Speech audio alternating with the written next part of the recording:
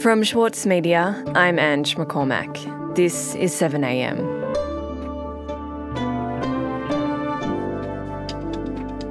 Australia is home to some of the hottest towns in the whole world. In the Northern Territory, remote communities with large Indigenous populations know how to live in extreme heat. But even they say they're seeing the climate change before their eyes, making their homes less and less livable.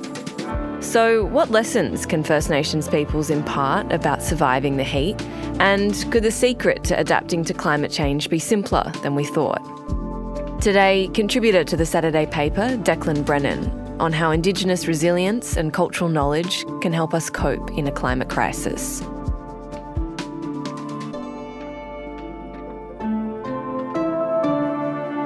It's Thursday, August 24.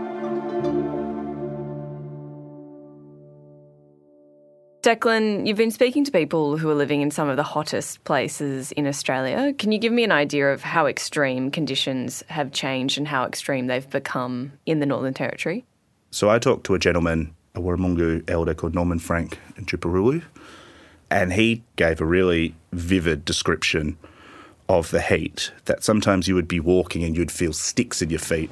I walked up the street one day and the sole was coming out of my boot. I just couldn't walk anymore. My boots were all melted when I was a little young fella. And one of the stories that really impacted me was driving into Tennant Creek. The traditional smell was cooking kangaroos, and that's not there anymore.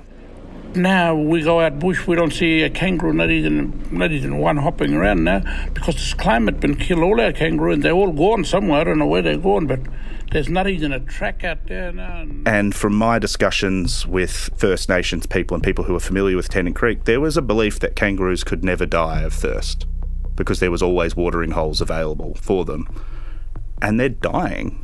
And there's trees that are burning and dying that have provided shade for people during the hottest part of the day, and they're not there anymore. Tennant Creek is a very small population. It's less than 4,000 people. About 50% First Nations people. It suffers quite large levels of poverty. Power costs are very, very high. And a lot of the houses are not built for the climate. They're built with concrete walls or brick walls. They're hot boxes. One of the people who lives there told me that in winter it's freezing because there's no insulation, and in summer it's a hot box. You have to sit outside. And from a scientific standpoint, how hot can the days get and how many hot days a year are we seeing out there? So if we look at north of Tennant Creek, we look at a place called Katherine, which is about 320 kilometres south of Darwin. That averages about 6 days over 40 degrees a year.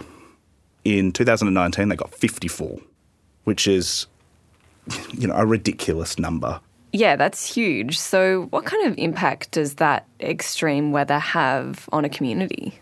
From October, for example, in Katherine, they have a thing called the build-up, which perhaps Westerners might know as going troppo or mango madness. And the heat is just so oppressive that we see rates of domestic violence going up, we see rates of sexual violence going up, and we see appearances at hospital from heat-related diseases going up considerably. And this season now is getting longer and it's getting more intense. And the off-season, which would be where some businesses or some things like construction want to work longer or do a lot of their work, that's now minimising because the mango madness season is getting longer. And Declan, with more extreme weather on the rise, we know that these conditions are going to get worse, not better. How are these issues being addressed on a day-to-day level and how are they being studied? The study that I've been looking at is a study in The Lancet, which was authored by Dr. Simon Quilty from Australian National University. And he has spent a considerable amount of time in the Northern Territory as a GP. He worked in Alice Springs, he worked in Katherine for quite an extensive period of time and some other smaller areas. Well, I guess I grew up in Sydney and moved to the Northern Territory as a junior doctor, and what's been really clear over the last 20 years is it's definitely getting hotter. We're now at the point of experiencing threshold temperatures that kill biological entities, and that includes human beings. And there was a complete deficit in the Northern Territory of anybody taking any notice of it.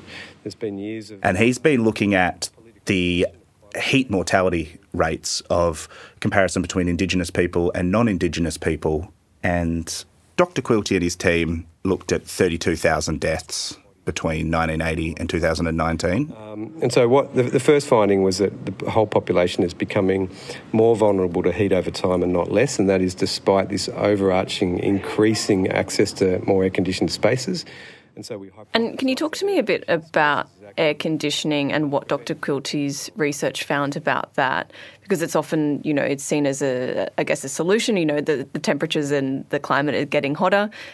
Put in some air conditioning to help cool us. Can you explain what Dr. Quilty found about the benefits and drawbacks of cooling via air conditioning? So the study doesn't bag out air conditioning in any way. But what it does is it says that I think there is a massive reliance in Western society for technology to be the saviour for us all. And Dr. Quilty was chatting to me and he was saying that, even the setting that we put on air conditioning at 21, 22 degrees is based on a really outdated model when we should be sitting it at 26, 27 degrees and making us more, not adept, but sort of being able to sort of be used to that outside and inside environment. And so we hypothesise that air-conditioned spaces is actually preventing people's bodies from acclimatising to the heat. We know that a body takes about 15 days to acclimatise to the heat. If you spend all of your life inside an air-conditioned space, your body simply doesn't acclimatise, and more than that. But then at a macro level, when we look at medical issues, people are not being able to adapt to the heat when they're spending so much time in colder climates or colder insides, and it becomes very, very difficult, especially for people who are slightly older, I think. So the second finding that we had was that Aboriginal people were less vulnerable to heat than non-Aboriginal people, which was really startling when you consider that all of the health conditions that affect Aboriginal people are really because of housing. Which shows that there is an ability of people, like First Nations people, to survive the heat at a better rate than people who've maybe been inundated with air conditioning. And so our hypothesis is that culture is what's protecting Aboriginal people, and it is extraordinarily rich. I think the research finds just the incredible resilience of First Nations people in some of the harshest climates in the world. And non-Indigenous communities have so much to learn from that. Coming up after the break, how a simple daily activity could be the answer to adapting to extreme heat.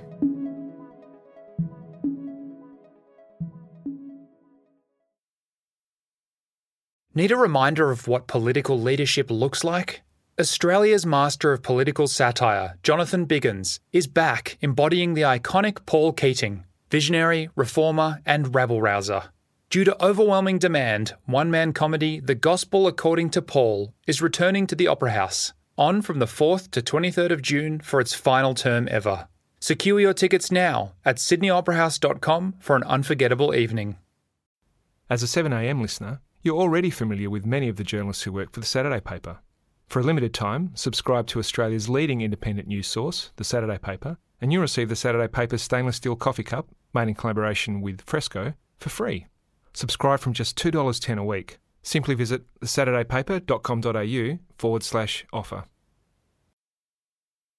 Declan, we've been talking about this new research into heat-related mortality in remote areas of Australia, and there's this finding that technology, air conditioning and cooling might not be the answer. What are Indigenous communities doing that protects them from the heat? When I spoke to Norman Frank, he explained to me this idea of guarda, which is listening, or in his language he said it's a direct correlation to ears.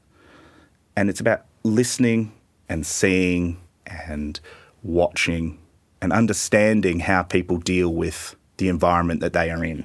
And I think that's just something that I don't think a lot of us really do. For me, and guarda is something like people don't listen.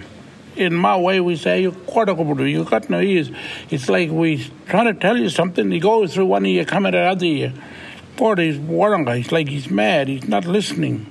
In Indigenous communities in general, there's just an understanding that climate and the weather is the boss. Do you want to destroy your brain in that heat, or you stay in the shade? That's guarda. It's just the same thing. You got to listen to yourself, or you want to destroy yourself. And you've got to listen to that, and you've got to adapt to that because you can't dominate it. One of the the most notorious, in a way, is having a nap in the middle of the day. And that doesn't necessarily mean sleeping per se, but staying out of the heat in the middle of the day. And it makes perfect sense if you think about the hottest part of the day is between 11 and 2 or 11 and 3. Why would you go out in the sun and deal with that? If we need to go hunting, we'll go hunting, late in the afternoon, cool, or early hours in the morning. Or we'll wait for winter. If we want to go out way out in the desert, we'll wait for winter. We'll walk out there winter time. So it'll be nice and cool. And summer, it'll be too hot and dry. You can't walk out there, no way. And this idea of GWADA, which is obviously at front of mind for Indigenous communities, is that something that researchers agree with as an effective solution for managing extreme heat?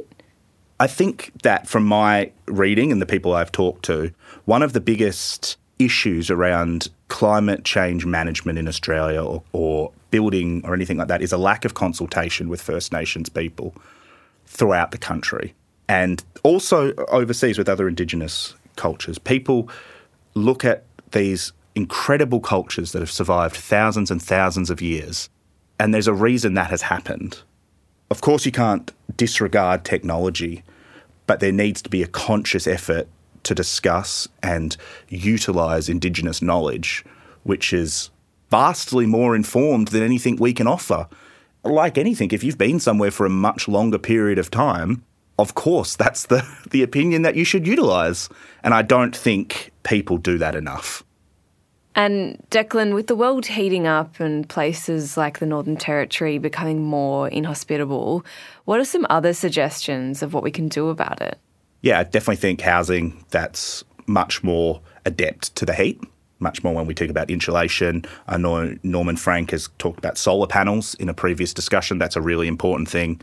But building and adapting to the heat by utilising local knowledge and trying to combine those two things to best survive. Because at the moment, it almost feels that despite all the recognition of climate change being the apocalypse we are going to face, we are acknowledging and then ignoring so much advice on how to survive it. We acknowledge that it exists and we acknowledge we've got to change with things like greenhouse gases and cutting back on fuels. But then we're building things that are sort of, Norman Frank said, houses that are built for Yorkshire as opposed to Tennant Creek, And I'm not a builder and I'm not an engineer, but I've talked to plenty of experts and they say that if you do not embrace Indigenous knowledge for these areas, more people will die. Because as Dr. Quilty said, the heat at the moment is an ecological disaster.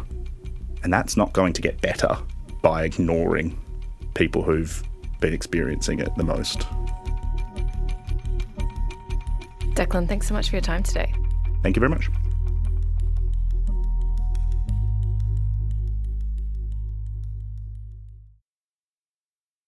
For Sloane Crosley, writing about the loss of a friend may not have provided catharsis, but it did allow for the possibility of a better ending. Like, you have this amazing meal that's this friendship, and then you have a really, really, really, really bad dessert with shards of glass in it. And then, the book is those little chunks of chocolate that come with the bill. I'm Michael Williams. Join me for this week's episode of Read This as I talk to Sloane Crosley about her latest, Grief is for People. Listen wherever you get your podcasts. Also in the news today, emergency authorities say almost the entire country can expect drier and warmer conditions this spring, with an increased risk of bushfires in large parts of Australia. Residents in large areas of the Northern Territory, Queensland and New South Wales, as well as some parts of Victoria and South Australia, have been put on high alert. And there are concerns the Murray-Darling could soon run dry, with another drought expected to impact eastern Australia in the near future. Federal Environment Minister Tanya Plibersek says the Murray-Darling Basin is in trouble after the timeline to return 450 gigalitres of water to the system was pushed out until the end of 2027. I'm Ange McCormack. This is 7am. We'll be back again tomorrow.